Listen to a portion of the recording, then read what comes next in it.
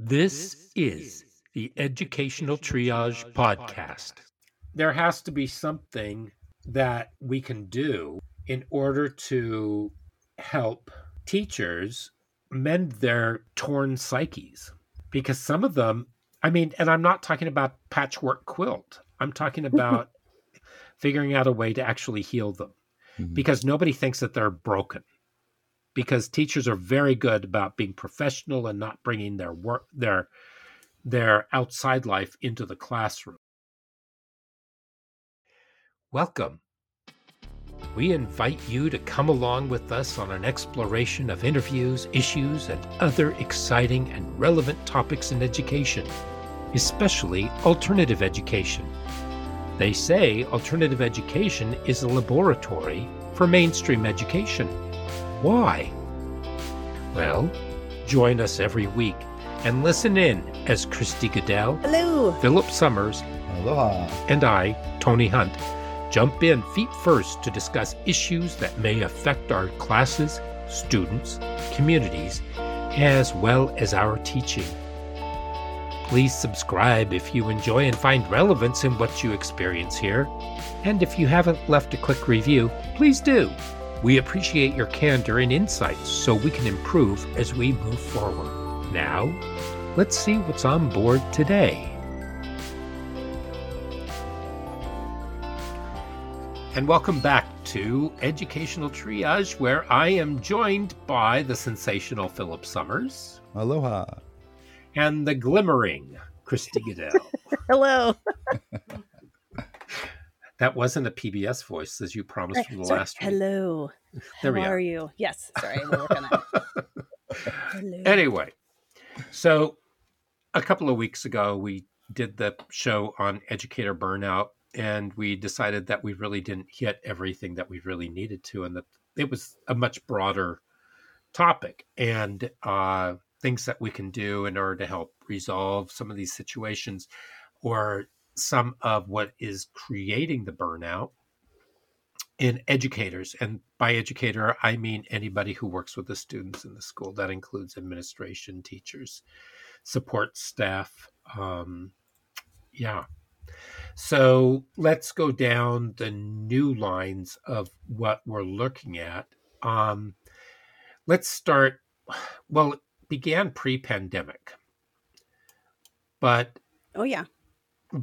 let's just use the pandemic as a springboard in a sense, because teachers were already feeling as though they were being asked to do an incredible amount, more and more and more. And my first question to you, and this is pre-pandemic, do you think, because we talked about how education works with students and puts them into some sort of a compliant nature where we're asking students to comply rather than, it's about compliance. It's about falling into line and doing what they need to do.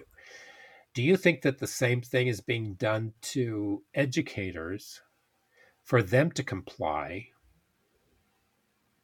Yes. So that, Oh, sorry. Keep going. because we have the standardized testing, and it seems as though everything is being chipped away to make everybody into this mold. This is waiting. Yes. Yes. I was thinking So that myself. teachers absolutely actually. are being, Yeah. teachers are being asked to comply in various categories for sure. Well, there's just a general loss of autonomy. It's for example, when I started to teach, I remember something that impressed me greatly when I was in grad school.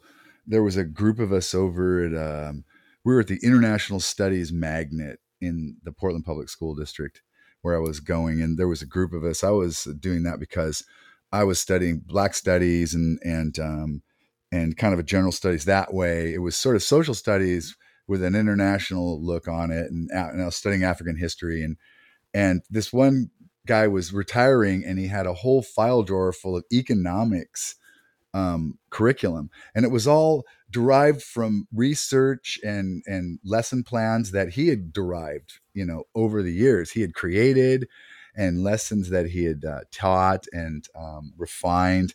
And he had said to the interns, "You're welcome to it." And I wasn't particularly interested because econ wasn't my shtick, but I remember it feeling really valuable. Like, oh my goodness, really?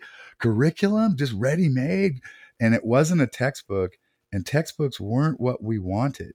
We wanted that stuff. We wanted primary sources or secondary sources, things like that, newspaper clippings and created curriculum. And that was autonomy. And over the years I did that too. But we lost the ability to teach that way. And that's what kind of happened. And you said that more duties came and we lost the ability to teach, really. Yeah, I listen to a lot of teachers who talk about how they're now dictated to read from a script because you have all these programs. Now, I taught Read 180, and they want you to read from a script in Read 180. Mm-hmm. Now, the kids that are in Read 180 tend to be the ones who are potentially not going to listen to you, and they're the ones who already have problems in the classroom by the time they get there for one reason or another. And you have to read this to them. And as you're reading it to them, they're not taking it seriously. Right. Mm-mm. And so you're cautioned not to put it into your own words. Well, I did. I put it into my own words. And I said, okay, I'm going to read part of this, and then we're going to extrapolate. We're going to continue to go through to make sure that we're all on the same page. Right. And to an extent, I think they appreciated that. But they're asking teachers to do this in science. They're asking them to do this in English. They're asking them to do this in social studies and all kinds of classes now, because this is prescribed teaching. Right. So rather than take the idea that because teachers are feeling demoralized because they have this huge bank of education built up, and many of them have all this experience as well, they're being told by legislatures, by school boards who have never really set foot in a classroom, aside from maybe going to parent-teacher conferences since they were last in school. Or going to school. Yeah. Just going to school. Telling you what and how you're going to do your job. Tell me how many other professions have this? I'm trying to think, like maybe in medicine, but that's probably more procedural and like safeguards, right? No, it's not. Actually, I know of some doctors who are facing the same thing. It's the insurance companies that tell them they can't do things. Oh, okay. Yeah, it's exactly the so same that's thing. a good example. Mm-hmm. Yeah. They want to prescribe something to a patient, and the insurance company says, no, we're not going to fund that. You can't do that. Well, you could, but they have to pay for it themselves, and so they won't do it. Well, that's true. Yeah. And then it's kind of the same comparison where like people who are in insurance are probably not doctors and they're making medical decisions. Exactly. They're making economic kind of decisions. The same parallel. Right. Yeah. People on either school boards or in the community or in district office are making decisions for teachers, and many of them have not been in the classroom. Yeah. Yep. They're facing the same thing, actually, in some cases, political decisions. You're right, Tony. I think that there's a lot of political decisions being made about curriculum being taught in schools. In the famous CRT and thing, economic. My famous thing, they're not teaching CRT because that's really, really advanced and boring.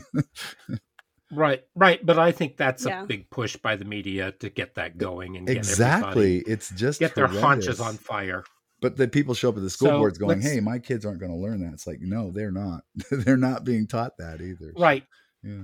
Right. But that's a false rabbit hole that we don't need to really go down, I don't think, now. Oh, we don't have to at all, but it's just my example of how it's being fed that way. Right. And definitely. And so anything any kind of connotation toward that becomes that. And it's like, no.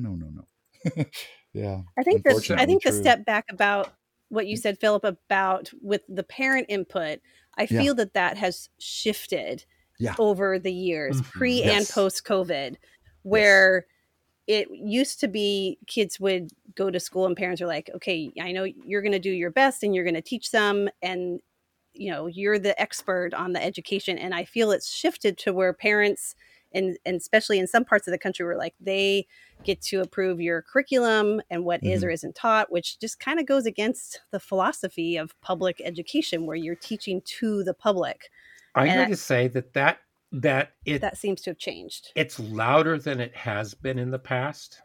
I've had parents come in to tell me what I could and couldn't teach in the past. And we're talking, oh my goodness, 30 some odd years ago. So I remember But did they come and tell you what to teach the whole class, or were they just concerned about like, hey, I'm really concerned about this topic with my child? They were concerned about a topic. With their child? For all the children. Oh, okay. Because that's the big push where they want to dictate what is being taught to everybody. And it's like all parent, like as a whole. And, you definitely want parent involvement. Like that's a big deal. I'm certainly not saying boo parents as a parent myself. But I feel there's a huge difference from being involved and participatory and collaborative versus me and a bunch of my parent friends are going to tell you teachers what you can and can't teach. That is different. Right. And that was still happening beforehand. You think to this degree? Or is it just getting more publication and more media attention? I think it's getting a lot more voice. Okay.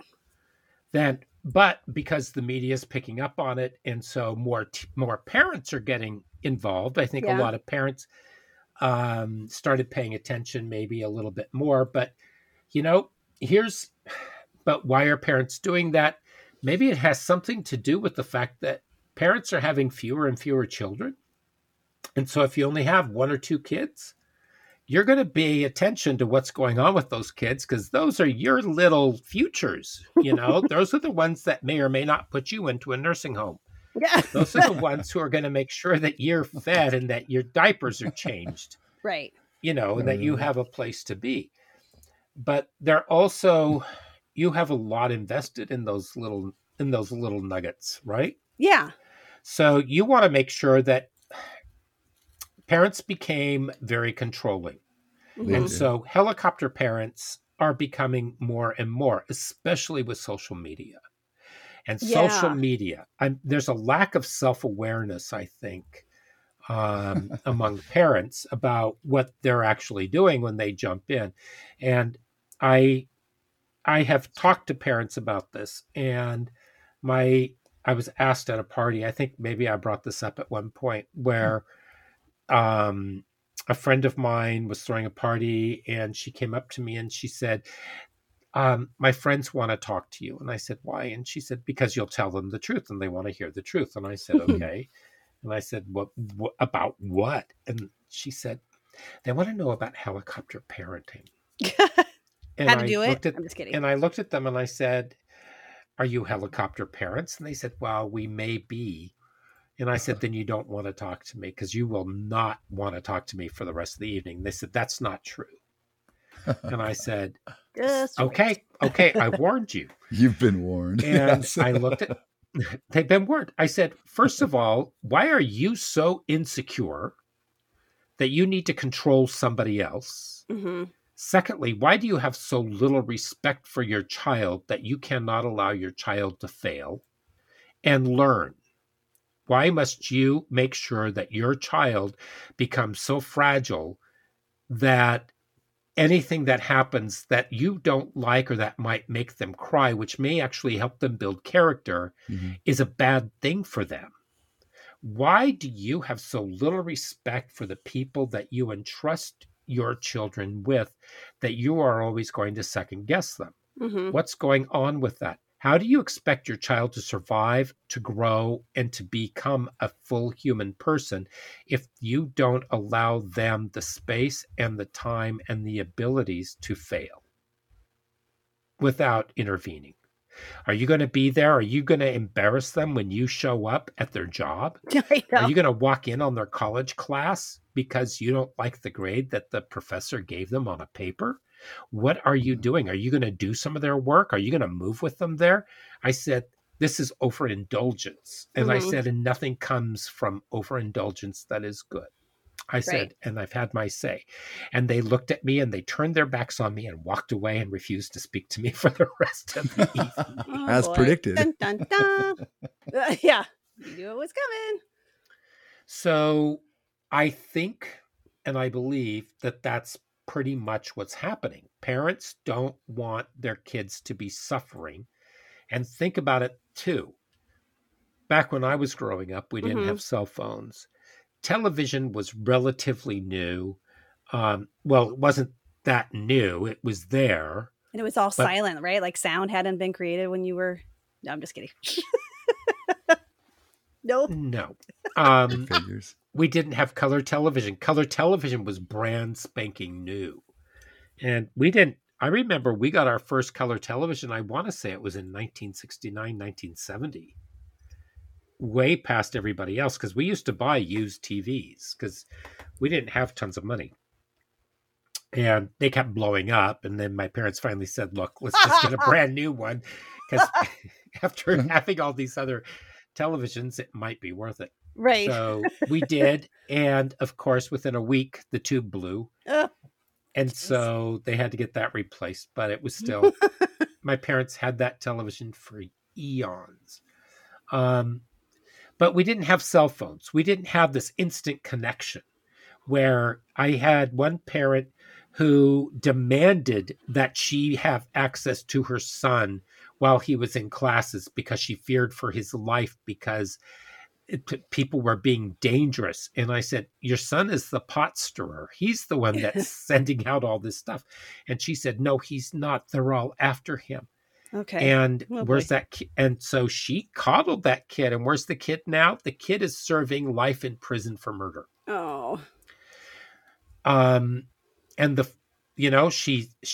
I keep meeting these parents who go behind their spouses' backs, and they do all these weird little things with their kids and let their kids get away with things. Oh, yikes. And even I have good friends who've had divorces because of this. And it's all under the guise of they feel that they are, it's that they feel they're helping and being supportive. And it's such a fine line between supporting your, teaching your children and guiding them versus like, I'm doing it for you. It's that philosophy. Like if you give a person a fish, they can eat for a day, but if you teach them how, right. Yeah. And so if I give them the fish and then cut it up and feed it to them, like that's, you're going too far. Digest the fish for them. Yes. Yeah. If I chew it up like a baby bird and spit it in your mouth. Like and so regurgitate it back for them. Maybe that's the new thing. And it is really hard. And I know myself that I'm sure I have done not like full helicoptering, but I think it's hard. It's so hard. I totally get it when you see your kids struggling. No one likes to see their kids in pain and struggling, but they also need to fail so they can figure out what did you learn from this? Yes, you didn't get a good grade on that paper. Do you go and yell at the teacher, or do you like, maybe I should have turned it in on time? Maybe I should have started sooner. Maybe I should go in for after school help. We have those kids all the time who are like, I did poorly on this test. I'm not going to do well. I'm like, okay, tell me what you do outside of class. We're like, well, nothing. Like, oh, okay. That's going to be super hard to do any better if you're only developing in 90 minutes, right? Like you got to do something more. And then here come the emails. Like, can you, I know it's so hard. It's Suck so it up, hard. Kid. And we have parents who won't support us when we need to take the phones away from the kids because the kids need that screen time because they're so addicted. I took a phone away from a student. We had an agreement. I took the phone away. The kid was a sloppy mess within 5 minutes and couldn't cope. Needed to have that phone. Yeah. And so finally walked them down to their counselor and said, you deal with this. And no, I did not bring the phone with me because that's going to go to the front office. And the parent was furious. But it's this codependency that people have started having, and we're supposed to deal with that in the classroom. And that comes back full circle to our topic where if you, it's hard when you have to parent or teach not just the student but the whole family. Like it should just be I'm I'm teaching and educating the student. But when you have a lot of the family dynamics, and some of them, you need to be in there and help be a parent to these students because they don't have anyone else, right? Like we have all these stories. So what I was saying is that it's sometimes what leads to burnout is the amount of work teachers have to do with not just all their students, but with all the parents, and not just like supportive ones, but I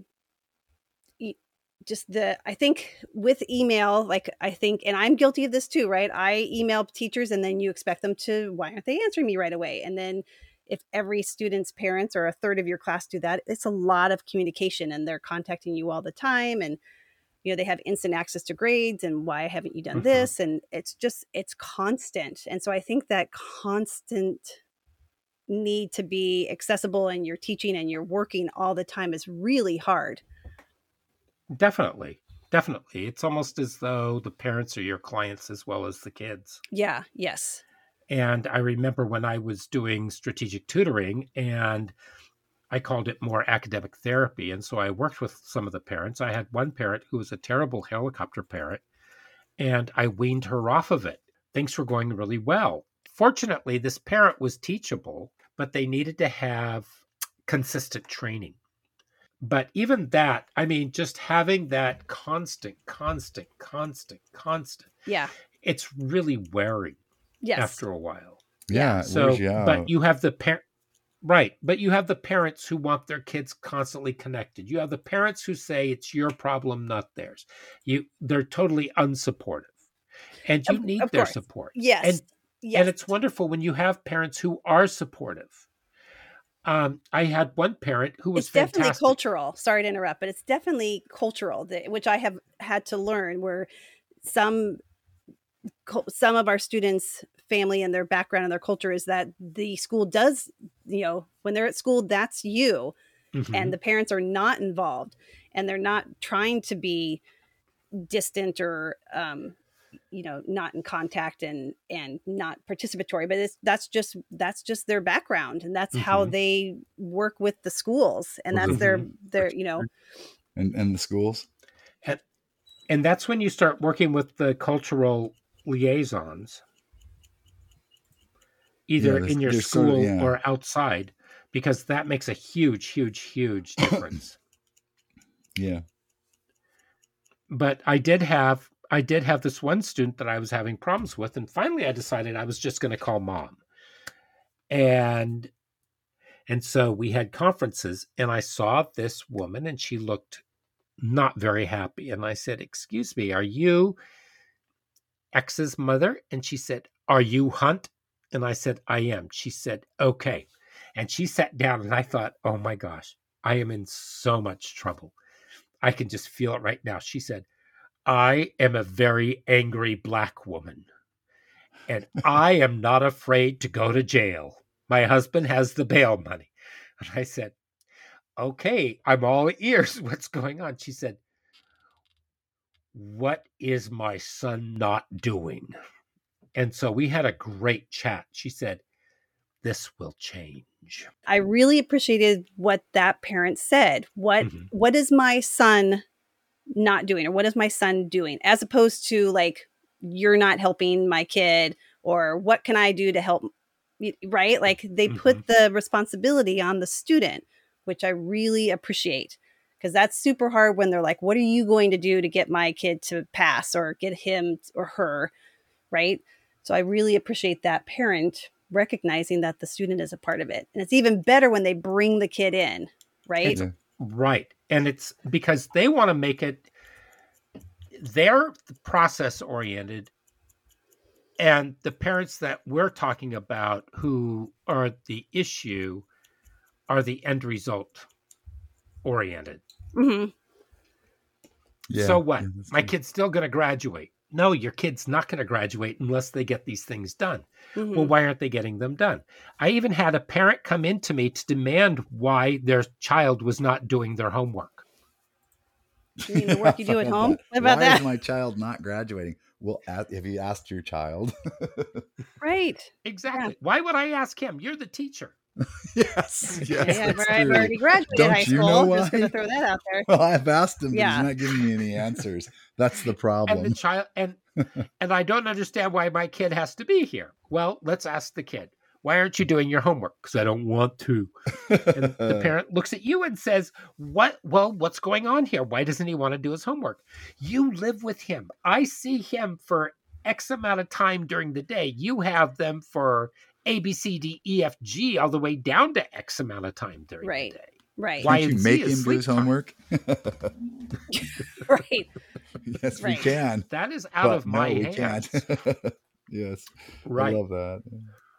No, not really can. I can give him an F, but I don't like doing that. That's why we're talking today. Okay, so then we go into the pandemic, and teachers now shift everything into their, and I'm going to use air quotes, home office. Mm-hmm. Oh, yeah. So now teachers cannot escape.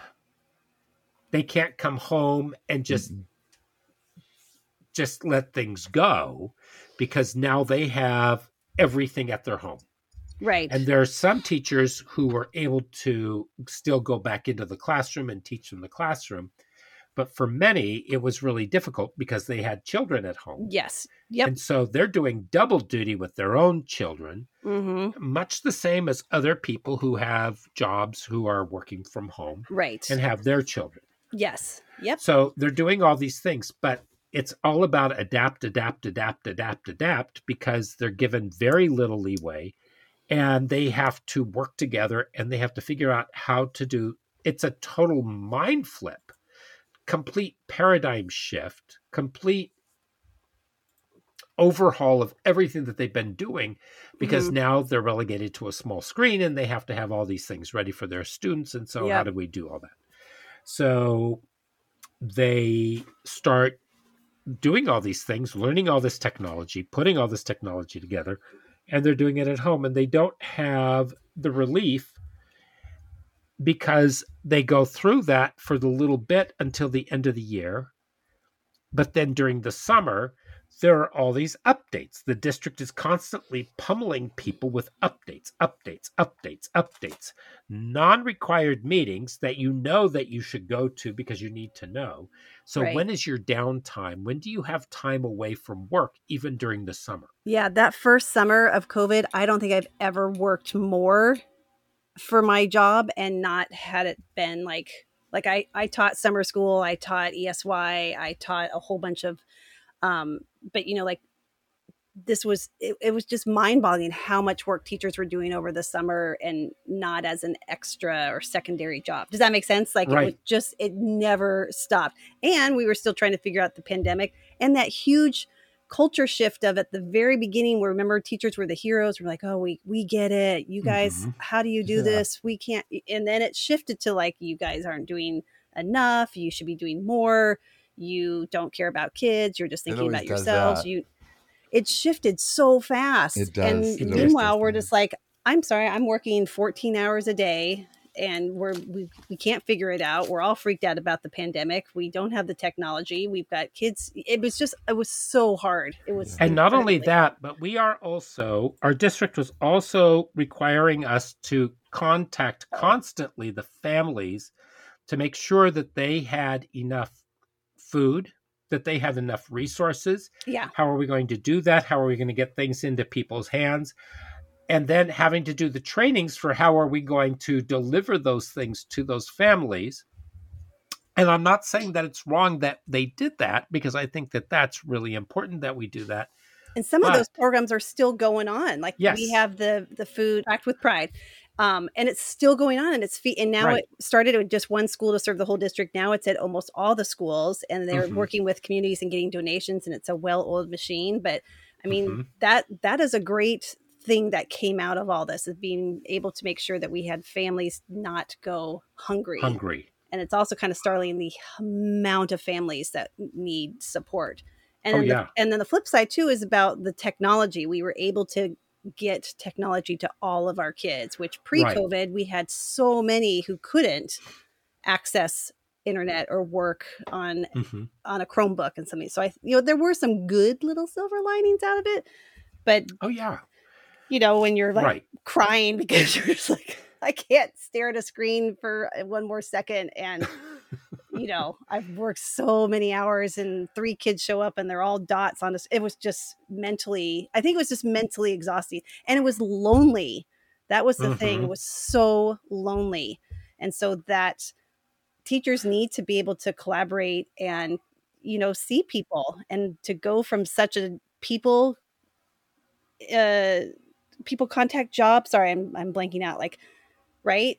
Right. To a then social just go, environment. yeah. And you're going into an isolated environment. Right. And granted, lots of people were doing that. We are not the only ones who had to have that happen to us.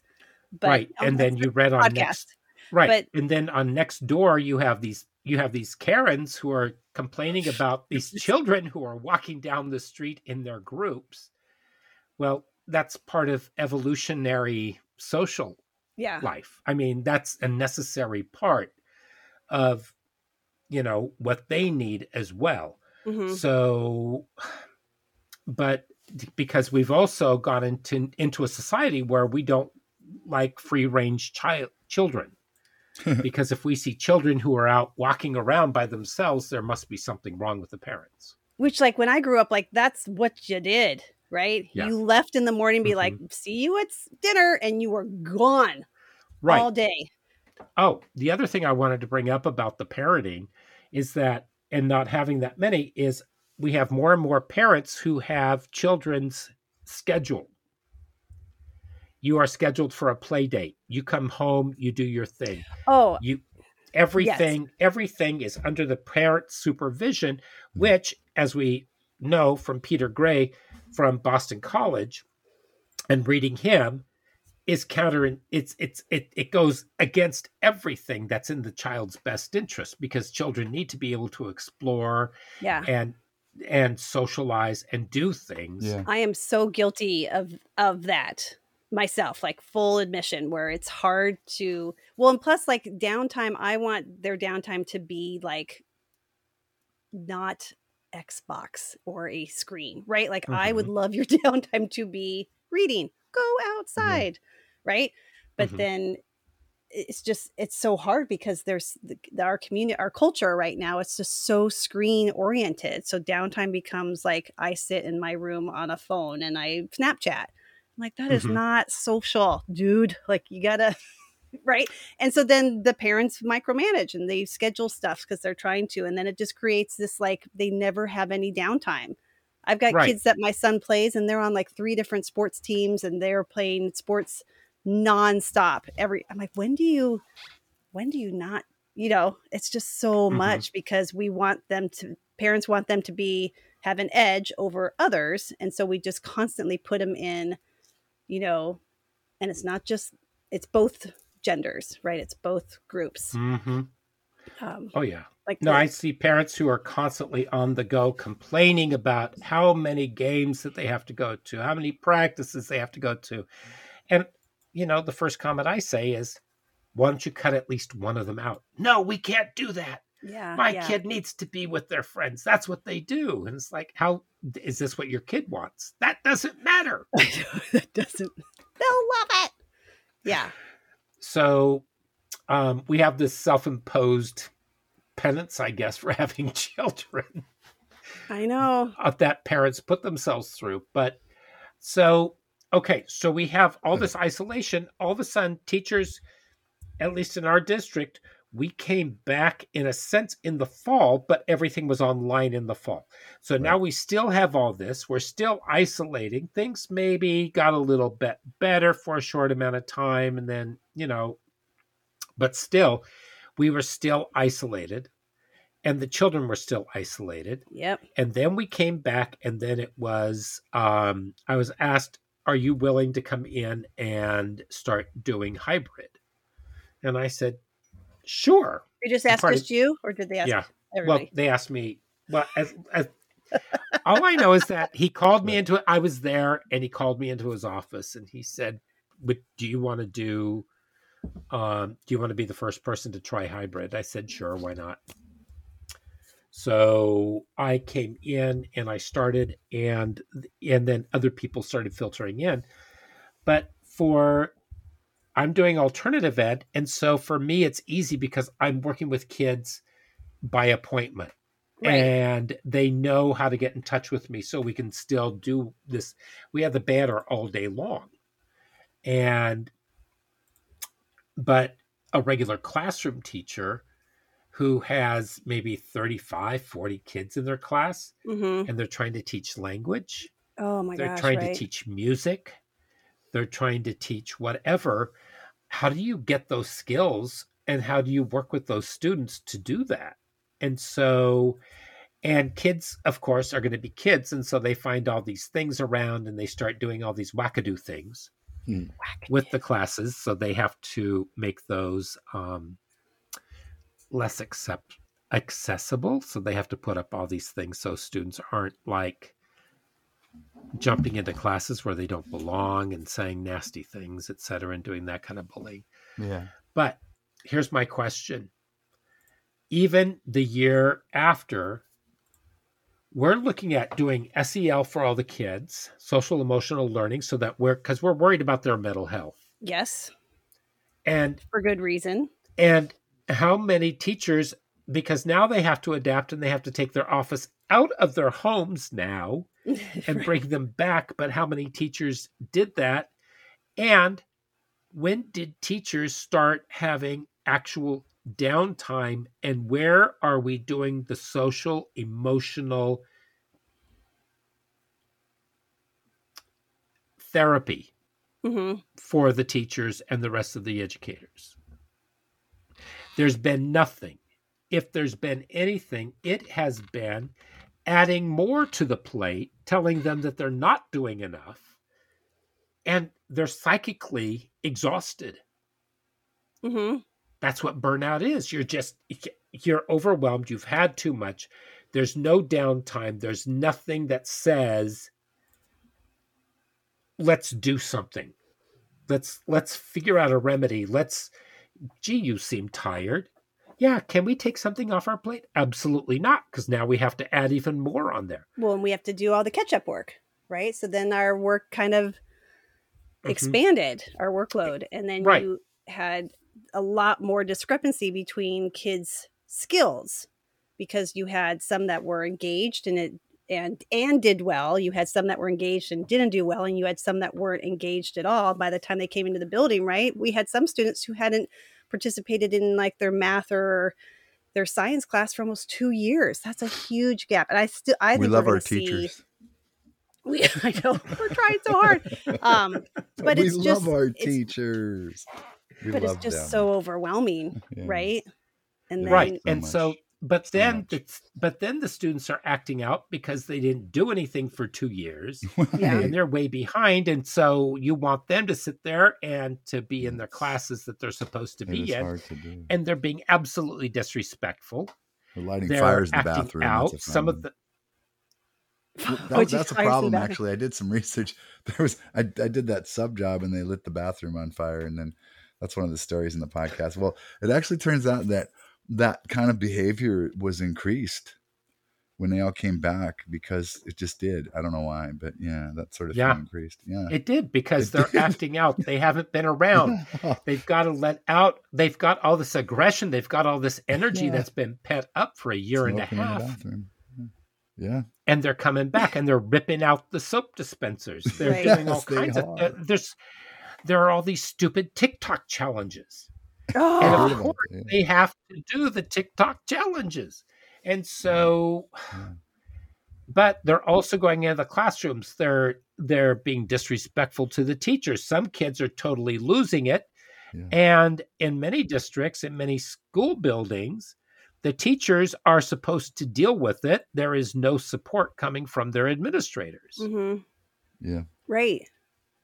And if there is anything that happens, teachers don't know about it. And I know that in our contract, if we're made to feel unsafe by a student's behavior in the classroom because of violence, we can refuse to come back to work until that student has been taken care of and that student can't be in that classroom if that's how unsafe it became. So that was always my first question. Is it possible for that student not to to no longer be in that class and to stay away from that teacher if they're doing all these flipperty-do things. I mean, there have been classrooms that have been totally destroyed. Yeah. Yes.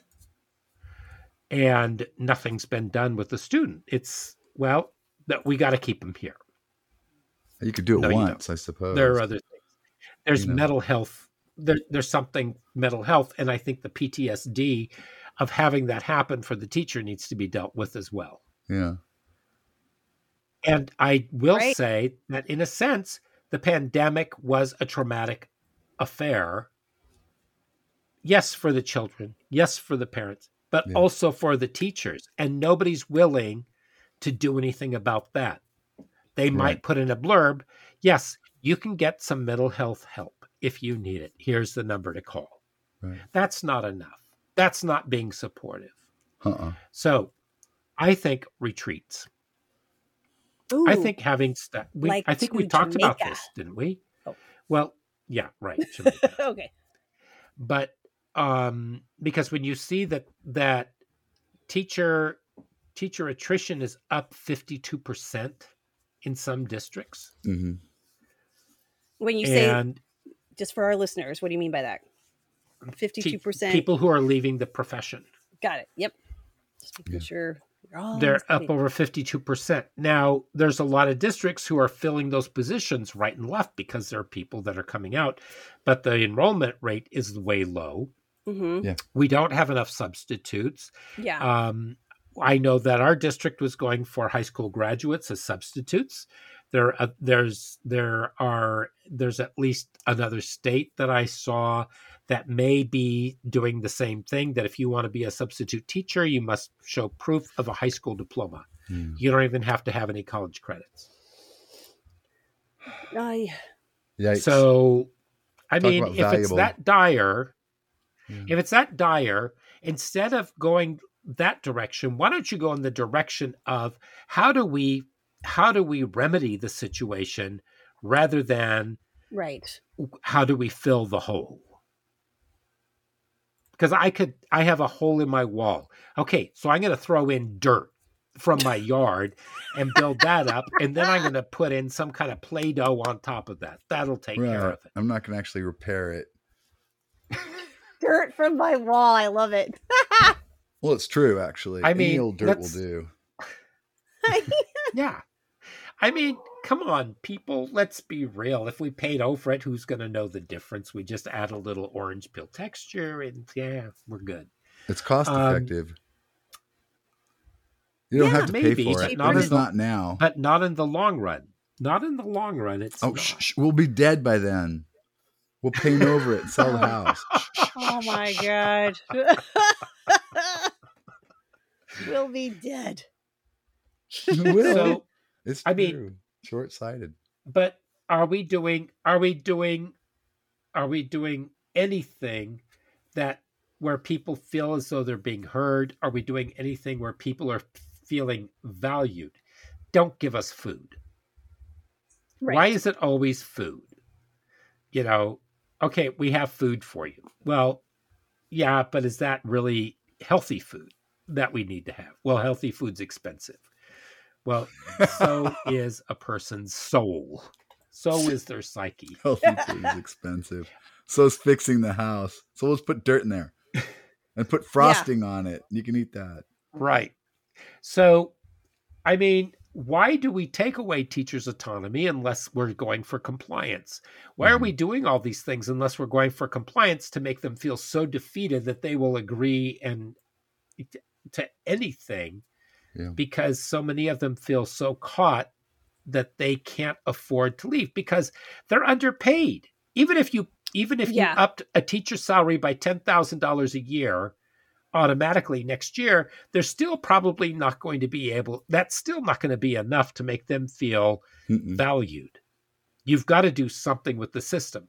And there are districts that are now giving out signing bonuses for coming into the district and starting people out at a higher salary than many of their experienced teachers are getting. And so it's demoralizing. Right. Yeah. I mean, we need to keep our veterans. And so, all of our teachers, right? And so the retention bonus, I think, is super important, not just for the new employees, but you got to value your people who've been through this and are still staying. Well, I appreciated my retention bonus on the day before my official retirement went through. But you recognize, right? But we're like, yay, thanks for staying the whole time. But yeah, there's just there's just so much with the burnout. We're being asked to do so much more, and then the resources that we like with all the mental health and the social emotional. We need more social workers and school psychs in our high schools. We need more than one.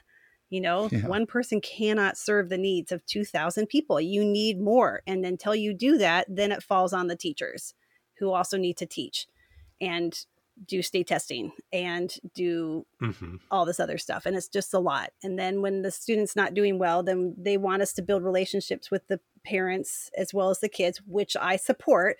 But now you're calling home. When you do that, you've got to do that either during your prep or you got to do it after school. And I remember one of our co-teachers, and remember Tony in our department chair meeting one time was just like, I'm calling for hours after school because there's so many kids who are struggling and are in need, and I'm trying to do the right thing by calling home. And she was like, it's taking me hours to do this. And there are parents that will block your numbers. They recognize, right? And if you're only getting calls, and I get that. I actually talked to a mom who started crying because I called home about her student, blah, blah, blah. And you could just hear in her voice. She's like, yes. And I'm like, right off the bat, I'm like, I am calling with good news. She's like, really? I'm like, yes, we've been working with your student for like months. And this is in May. I'm like, the student had he had a really good day. When I told the student I was going to call home, like, I just wanted you to hear this phone call. And she started crying because she's like, I never get these calls. It's always about his behavior and how he's not doing blah, blah, blah. And I'm like, I know, because I've had to make those calls as well about him. But a lot, you're right. A lot of the parents are like, I just can't take anymore. I'm getting overwhelmed with emails and phone calls. I'm blocking it. And, parents are overwhelmed as well. Well, that's the good part about alternative ed is that there are fewer teachers, in a sense, for each student. And so I tried to send home emails where I remember I got a brand new kid, and within 3 weeks, I sent mom an email home. And I said, thank you so much for what you've done with your student, because here are the positive aspects of what's going on with him. And I just went right down the line. And I said, he has stuff that he has to work on, but so do we all. So just another thank you for bringing him to us. Mm-hmm. Yeah. And the next day, the kid came in and he said, you emailed my mom. And I said, yeah. And he said, you made her cry. And I said, yes. And he said, you like that? And our secretary said, yes, he likes to make people cry. And I said, well, it was for the right reasons. But there has to be something that we can do in order to help teachers mend their torn psyches. Because some of them, and I'm not talking about patchwork quilt. I'm talking about figuring out a way to actually heal them. Because nobody thinks that they're broken. Because teachers are very good about being professional and not bringing their work, their outside life into the classroom. Right. And so it's this stuffing of their feelings, which we know is really unhealthy. It's their being able to put on a mask and not demonstrate that. And Philip, you know what I'm talking about. Because you worked with many of the same students that I did in the past. Yes. Absolutely, in residential. Yeah. And so that only lasts for a certain amount of time before there's a huge breakdown. Eventually, yeah. There's got to be some support somewhere. Geez. Mm-hmm. It seems like it just went away, if not turned on us. So what do we do for support? How do we get, what supports do either of you think, or what kinds of, I don't want to say activities, what kinds of what do you think we need to do? What would be some good actions on the part of districts in order to help teachers? You need to hire. You need to hire more of your support services. You need to hire more learning specialists in your buildings.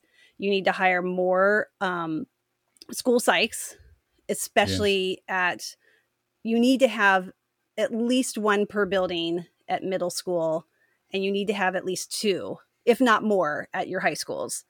You need to have, I feel you need more counselors, right? Counselors do a ton of work, and to only have, our building has not even 5 full-time.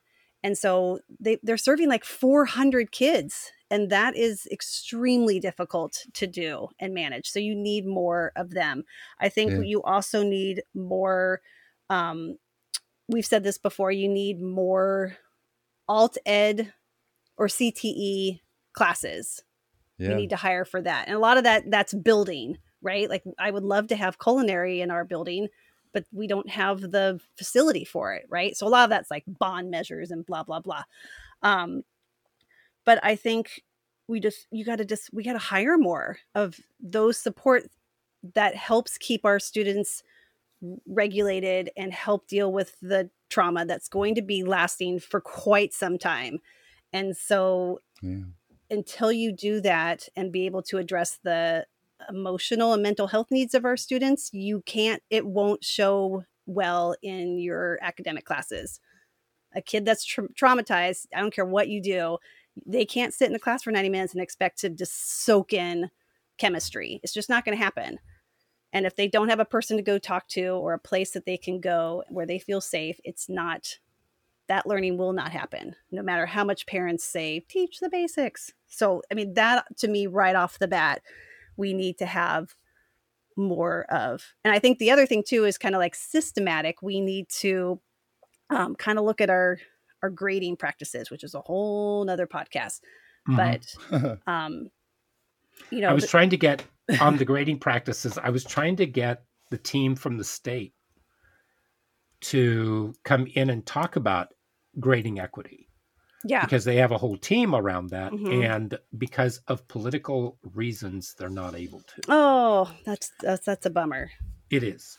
Oh. So, because it was, what's the need? How do you see it? What's the reading? How do we go about this process?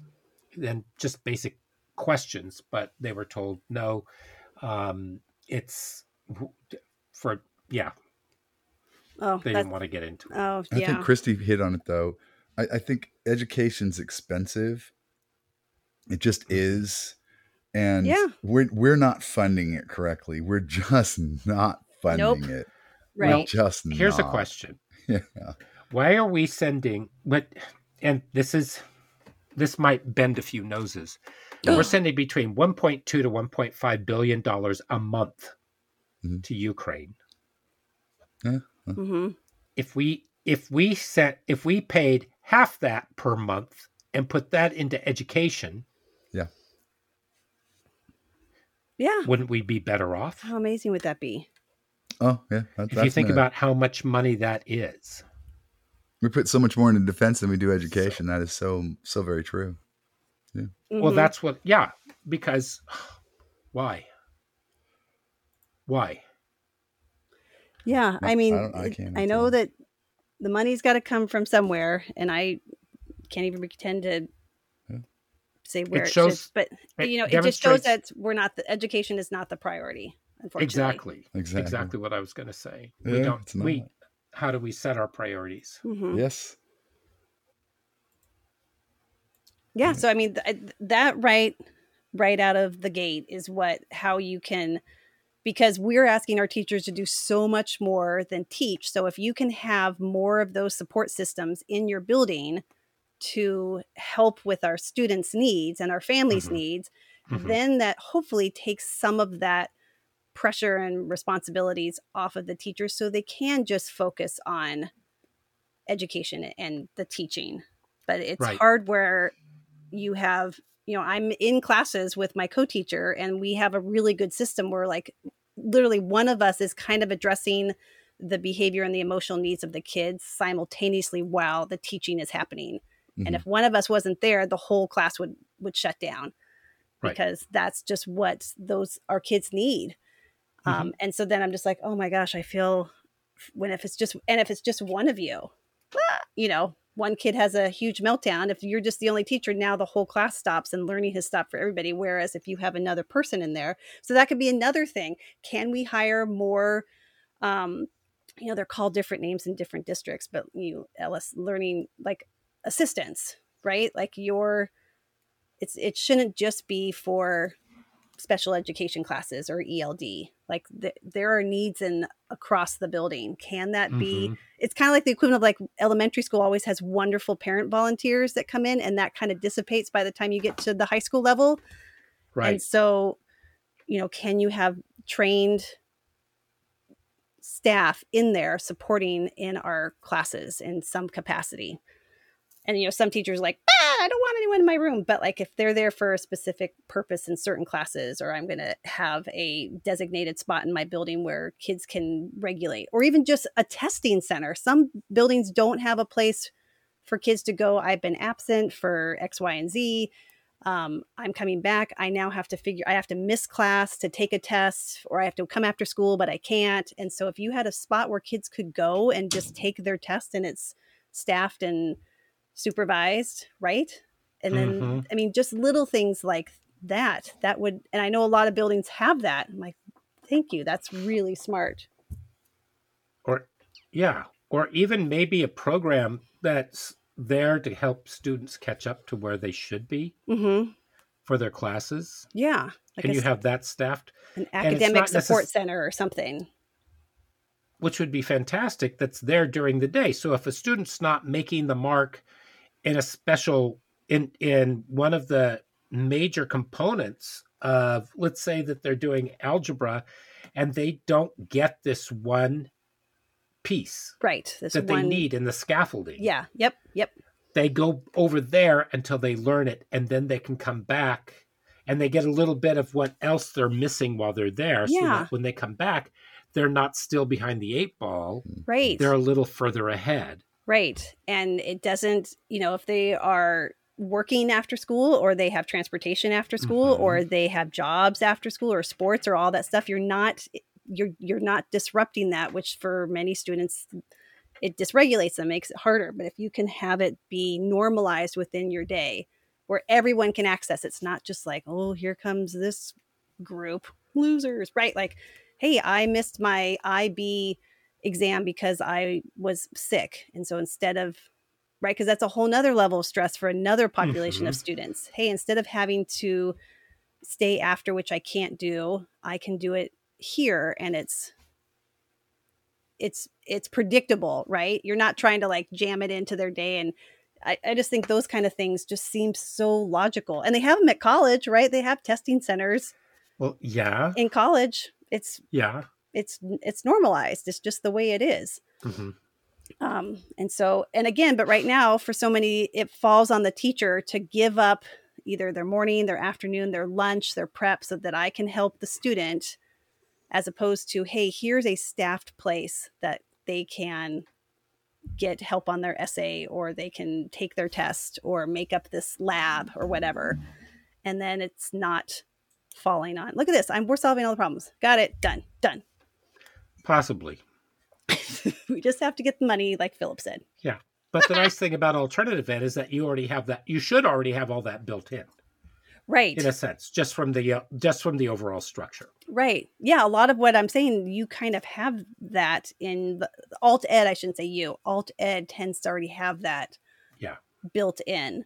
So we just need to have that mirrored within the gen ed setting, because a lot of students, the academic gaps right now are so huge that we're going to need to figure out a way to get kids caught up where they aren't also missing their current instruction as best we can, while recognizing that they have, like you were saying, Philip, that they have so much after school because they're so overscheduled, and you can't really change that, or they watch their little brothers and sisters and they can't stay after, that kind of stuff. So anyway, those are some of my ideas. Philip, what are your ideas? How do we solve it all? Go. No, I think those are good ideas. I think just I was listening to you fundamentally talk about we need to pool our resources and get more resources. I mean, like you said, there's so many wishes. I didn't have that many because I was just working in a classroom and mine was just curriculum based, but I would sure like another a rock wall. That's all. I just a rock wall. It didn't cost much. It was nice. I afforded it back then. I could afford another one. It would be nice. Yeah, we needed, everyone was doing, if you think about it, you're doing 2 or 3 other jobs, really, honestly. So, as a teacher, you just need to teach. Yes. Yeah, that would be nice if they let us. Right. So, with that being said, we need to say adieu. So, Mrs. Goodell, thank you very much. You bet. Mr. Summers, thank you. Thank you. And be sure to subscribe and leave us a review. And our next week's episode will be on building community.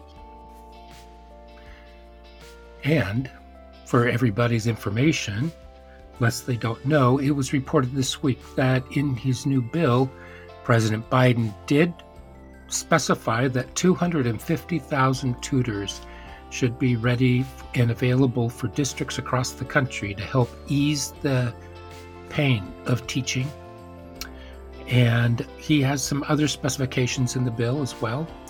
I am putting the link to the article from Education Week in the show notes. So that gives us another positive step, doesn't it? Until next week. Bye-bye.